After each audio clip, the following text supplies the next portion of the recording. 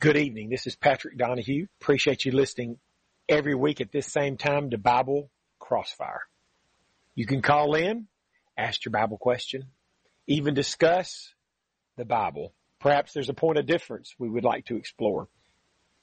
Of course, the Bible is here to settle all the issues because we're talking about Christianity. We're talking about God's religion. We're talking about the truth. And John 17:17 says, sanctify them through thy truth. Thy word is truth. So the word, God's word, defines for us what the truth is. It's going to settle all questions here. We've been talking the last week or two about why there's so many different interpretations of the Bible. Obviously there are, because there's hundreds of churches out there, and each church represents a different understanding of the Bible. Why are there so many different understandings? Many people assume since there's so many different understandings of the Bible, that means the Bible's hard to understand. And we've been proving that's not the case the last couple of weeks. There are a lot of different interpretations of the Bible, yes, but it's not because the Bible's hard to understand. There's a whole bunch of other reasons that we've been over the last 2 weeks to show that. And one of them is that some people come up with different understandings of the Bible, not because the Bible's hard to understand, but because they don't take into consideration all the passages on a particular topic.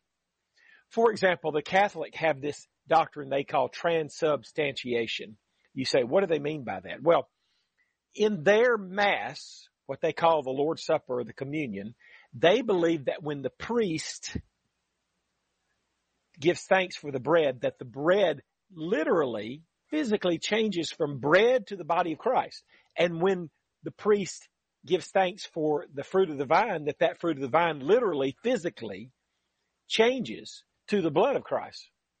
Now, I can understand why they might conclude that if all they did was read Matthew 26, 27, and 28.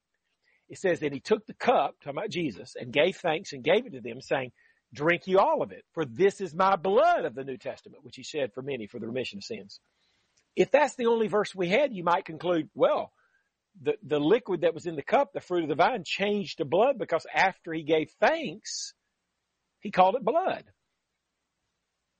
But that view doesn't take into consideration everything the Bible has to say on this. If you look at the very next verse, Matthew 26:29, the very next verse in the context, Jesus went on to say, I will not drink henceforth of this fruit of the vine until that day when I drink it new with you in my Father's kingdom. So it's true Jesus called that liquid blood in verse 28, but he called it fruit of the vine in verse 29 after that. So if verse 28 means it changed to blood, literally and physically, then verse 29 would mean that it literally, physically changed back to fruit of the vine. Well, that's obviously not the case. It was fruit of the vine the whole way through, obviously. Well, why does he call it blood? In verse 28, he's using a metaphor. What's a metaphor? Well, how about John 10, verse 9 is a good example of a metaphor. Jesus said, I am the door. You don't think Jesus is a rectangular piece of wood with 3 metal hinges on it, do you? No, he's using a metaphor. He said, I'm the door in the sense, you got to come through me to get to God. You got to come through me to get salvation. Same thing here in Matthew 26, when Jesus took the cup and he said, this is my blood. He's not saying, well, that liquid in there, the fruit of the vine, literally, physically changed to his blood. He's not saying that. We know that because verse 29, after this, he calls it fruit of the vine. So it's obviously fruit of the vine all the way through. What he means is this fruit of the vine represents my blood. In our celebration of the Lord's Supper, the communion, we eat the bread to remind us of Jesus' broken body. We drink the fruit of the vine to remind us of his blood. That's what it's talking about. Not that it literally changed to blood, but that it's supposed to remind us of the blood. You might come into my house and I might say, there's a picture on the wall. And I might say, that's my mother. Well, I don't mean that's literally physically my mother. That's a representation of my mother. So when Jesus said, this is my blood, he's not saying literally physically his blood. He's saying, this is a representation of my blood. This is to remind you of my blood. And we do that every week, Acts 20, verse 7. Upon the first day of the week, the disciples came together to break bread. Paul preached to them. Every week has a first day in it. So we eat the Lord's Supper every first day of the week. In that, we eat a piece of bread to remind us of his broken body. We drink some fruit of the vine to remind us of his blood. It's intended for us to show the Lord's death till he comes. 1 Corinthians 11:26. We're remembering his death till he comes. We're being thankful for his death till he comes. That's a good example of people coming to the wrong understanding of the Bible because they don't take under consideration all the Bible has on a particular topic. Another example of that is when many denominational people come up with this theory that salvation is by faith alone. And I believe that a lot of them come to that false conclusion because they don't take under consideration all the Bible has to say on that topic. Just like the Catholics don't take under consideration all the Bible has to say on their little theory of transubstantiation. I'll admit, if you were to just take John 3:16 all by itself, for God so loved the world and gave his only begotten Son, that whosoever believeth in him should not perish, but have everlasting life. If that's the only verse there was in the Bible, if that's the only verse there was on salvation, yes, you would conclude that salvation is by faith only. But it's not the only verse. James 2:24 says, you see then how that by works a man is justified, and not by faith only. Mark 16:16 says, for example, he that believeth and is baptized shall be saved. So John 3:16 is not telling us everything we have to know about salvation. You got to take all of what the Bible says on salvation to know the complete picture. And when you take all the Bible has to say on salvation, you find out that a person not only has to believe John 3:16, but he has to repent, Acts 2:38. He has to be baptized, Mark 16:16. So there's more than just one condition in order to be saved by the grace of Christ. You got to take all the passages on any particular topic to understand the complete truth on that topic. And if you don't, yes, you're going to come to the wrong conclusion. That's another reason why people come up with wrong interpretations of the Bible, is because they're not taking into consideration everything the Bible has to say on a particular topic. If you have a Bible question or comment, the lines are wide open. Give us a call at 877-655-6755. If you have a Bible question or comment, give us a call at 877-655-6755. Another reason that there are so many different interpretations of the Bible, and it's not because the Bible's hard to understand, is because many religious people are more loyal to a system than to what God's Word actually says. What do I mean by a system? Like the theological system of Calvinism. A true Calvinist will admit that all 5 points of Calvinism will fall if you can prove one of them wrong. So, for example, one of the points of Calvinism is the limited atonement, that Jesus only died for the elect. He didn't die for everybody. But how about this pretty simple verse? Hebrews 2:9, that he, by the grace of God, should taste death for every man. Is there anything hard to understand about that verse? It says that Jesus would taste death for every man. The Calvinists don't believe that Jesus tasted death for every man. They believe he only tasted death for the elect, the saved. Well, when that verse is so simple and plain, why don't they believe that? Because the Calvinist knows if they accept the plain meaning of that text, that Jesus died for everybody, he tasted death for every man, then since they admit that if one of the 5 points of Calvinism falls, the whole thing falls, then their whole system would come tumbling down.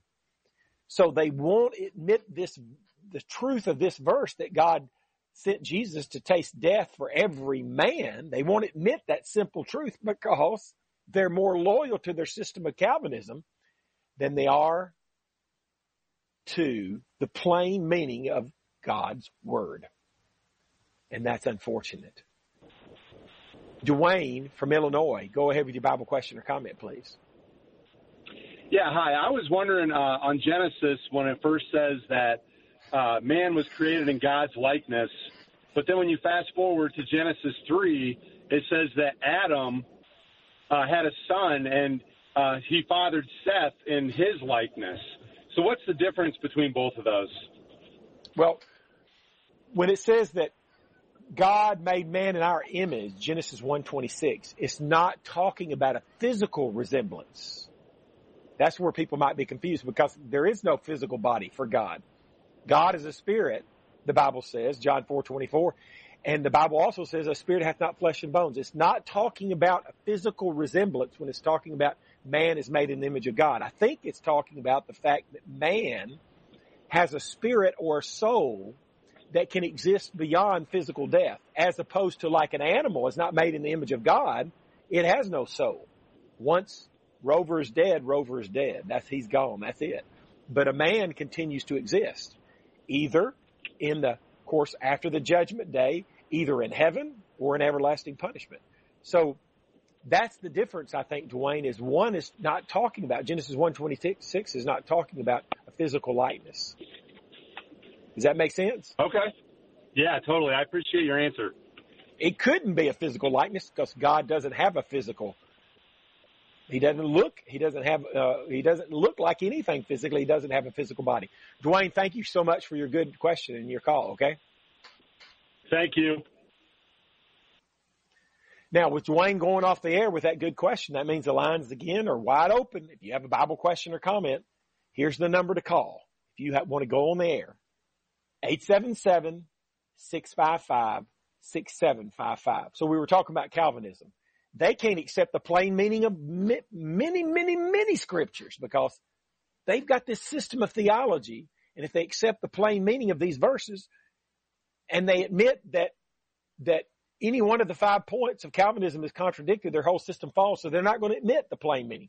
So I can't think of a verse that's more simple than Hebrews 2:9, that he by the grace of God should taste death for every man. Clearly teaches Jesus died for everybody.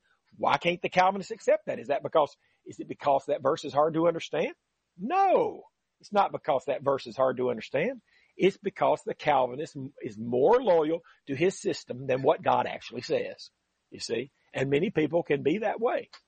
Now, we've been talking about reasons that people come up with the wrong interpretations or understandings of the Bible, and it's not because the Bible's hard to understand. Perhaps the most prevalent one is because of money. I can't think of a truer statement than the one we see in 1 Timothy 6, verse 10. The love of money is the root of all evil. That is so true. Most people are driven by money. They're not driven by loyalty to God and His Word. They're driven by money.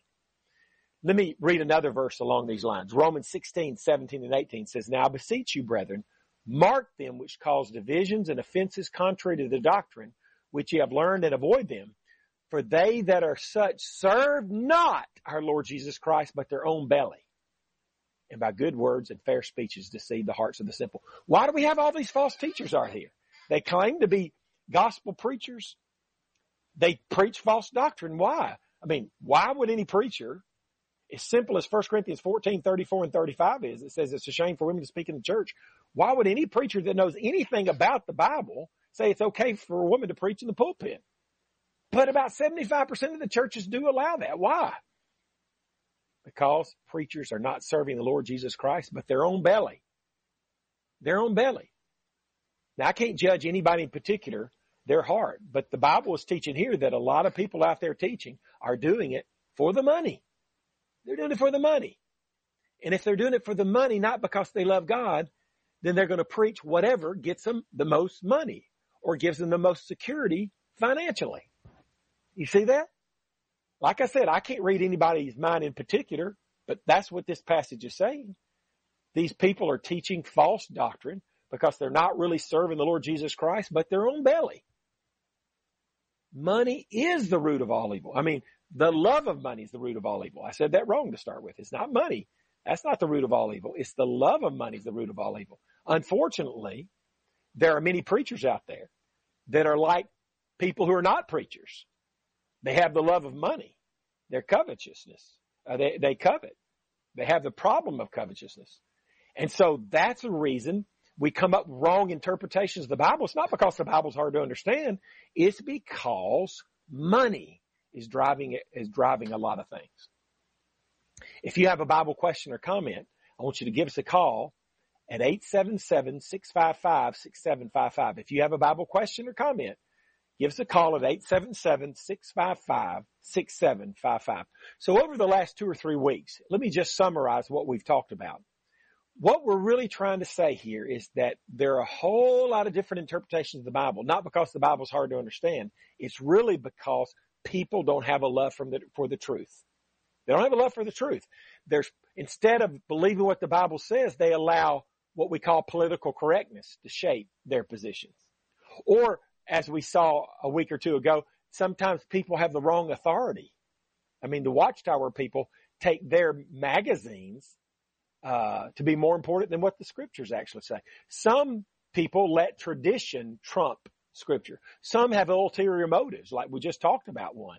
Well, they let money get in the way of believing the plain meaning of the scripture. Sometimes believing the easy, plain meaning of the scripture interferes with how we want to live or contradicts what we wish the truth would be. So we end up not believing the truth, not because the Bible's hard to understand, but because it doesn't say what we want it to say. And as we mentioned tonight, sometimes people don't take into consideration all the passages in the Bible on a particular topic. If God wanted us just to have John 3:16, he would have given us John 3:16 and that alone.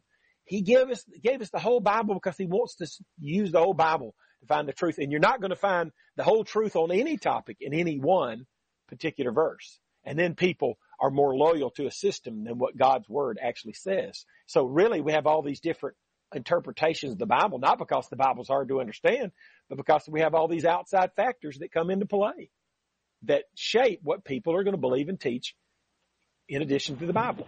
Matt from New Jersey, go ahead with your Bible question or comment, please. Oh, hello. How are you? Thank you for taking my call. I am listening to you for the first time. I'm just driving around. I'm listening to XM Christian Radio. And you did make a comment, sir, about the Bible not being hard to understand. And I beg to differ a little bit with you in that it's not the question of hard, but you have to do a lot of work to understand the Bible, especially biblical prophecy and Daniel and Revelation. It's not just you're picking a novel and reading it or a textbook and reading it like a science book. You have to put it, you need your Bible dictionary, you need your commentary, you need your language thing. So for a lay person, especially if somebody's a new Christian, to tell them that the Bible is not difficult to understand, I think may be a problem. And it takes a lot of work to understand the Bible. Matt, thank you for your call. Appreciate your call. You know, Matt's right to some extent. The book of Revelation, the last 6 chapters of Daniel are pretty hard to understand. I wasn't talking about those. I was talking about like the books of history in the New Testament, Matthew, Mark, Luke, and John. It says, Jesus did this, Jesus did that. Or in the book of Acts, Paul did this, Peter said this. Or in the letters to the epistles. I mean, it's about like reading a letter from your girlfriend. It's not that hard to understand. Most of the Bible is written on a 6th grade level. But what we're seeing is, yeah, the book of Revelation may be hard to understand, the last 6 chapters of the book of Daniel. But all the different interpretations that people come to are not because the Bible's hard to understand. It's because they have ulterior motives. There's other factors coming in. And some of the things, I agree with some of the things that Matt said, but one thing you don't need to understand the Bible is a commentary. The Bible commentary usually throws people off. Gloria from North Carolina, go ahead with your Bible question or comment, please. Hi there. Have some questions regarding women in the pulpit. Right. The Bible's pretty plain on that.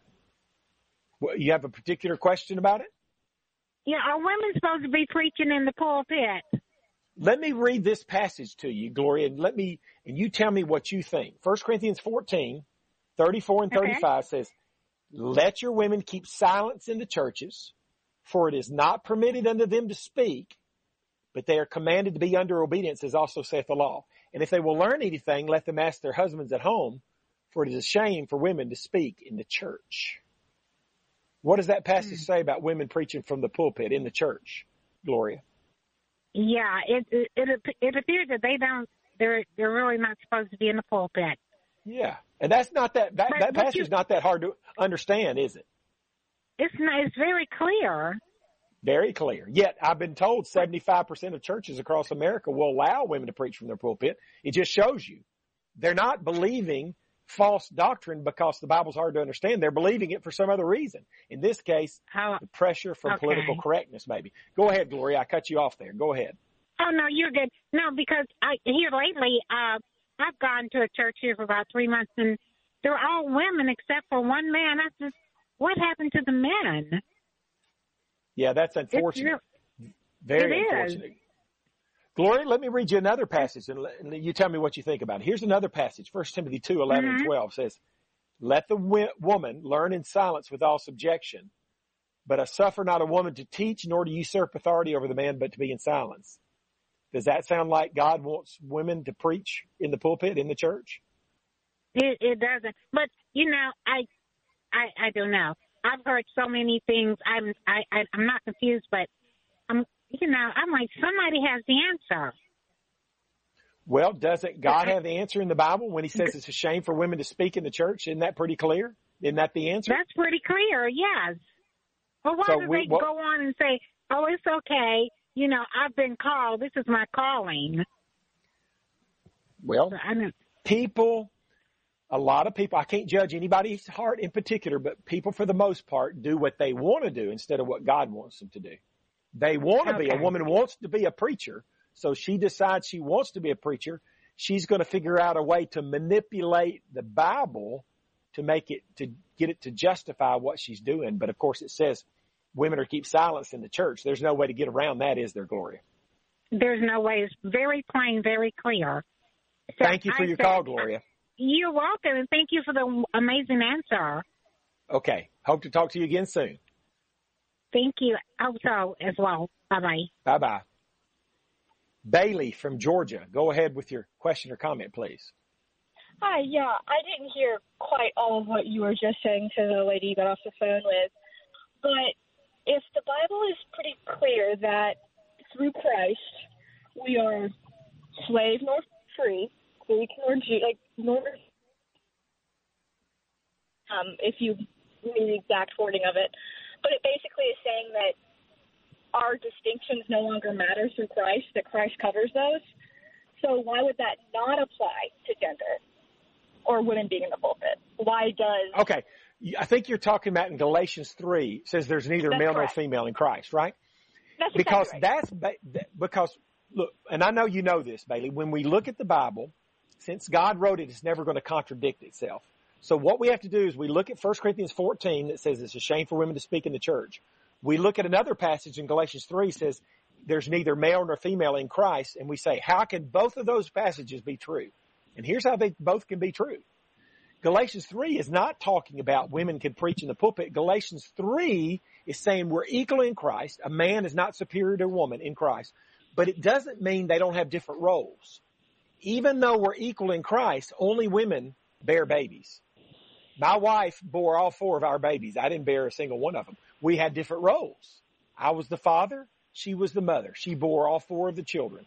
So Galatians 3:28 is saying that we're all equal in Christ. The man is not any better than the woman in Christ, but it's not saying they have the same role. 1 Corinthians 14 is saying they have different roles. One difference in the role is that when we're in the church, when the whole church comes together into one place, 1 Corinthians 14:23, it says the woman is to keep silent. It's a shame for her to speak in the church. So her role is not to preach the sermon in the church service. That's not her role. Doesn't make her inferior or superior to a man. You see what I mean, Bailey? No, I understand what you're saying. I guess where my confusion comes in is, does the Bible ever define a sermon? Does it ever define a pulpit? I think that was the way that the previous caller phrased it as a pulpit. And I don't think that may not use that word pulpit, but usually we just use that terminology to mean preach in the church service. And it does talk about, like in Acts 20 verse 7, the disciples came together on the first day of the week to break bread, and Paul preached unto them. So they came together on the first day of the week to have the Lord's Supper. They're all together in one place. Paul's preaching to them. So it does talk about preaching in the church service in 1 Corinthians 14:34 and 35. And 1 Timothy 2:11 and 12 are very, very clear that the woman that's not her role. Doesn't make her inferior to the man, Galatians 3:28, but that's not her role. We're going to have to go off the air, Bailey. Thank you for your call, okay? Thank you. All right, bye-bye. Look, I got about 20 more seconds. Let me remind you that I offer that free 1-hour phone Bible study. You're welcome to do a free 1-hour phone Bible study with me at your convenience. If you're interested in that, call or text me at 256-682-9753.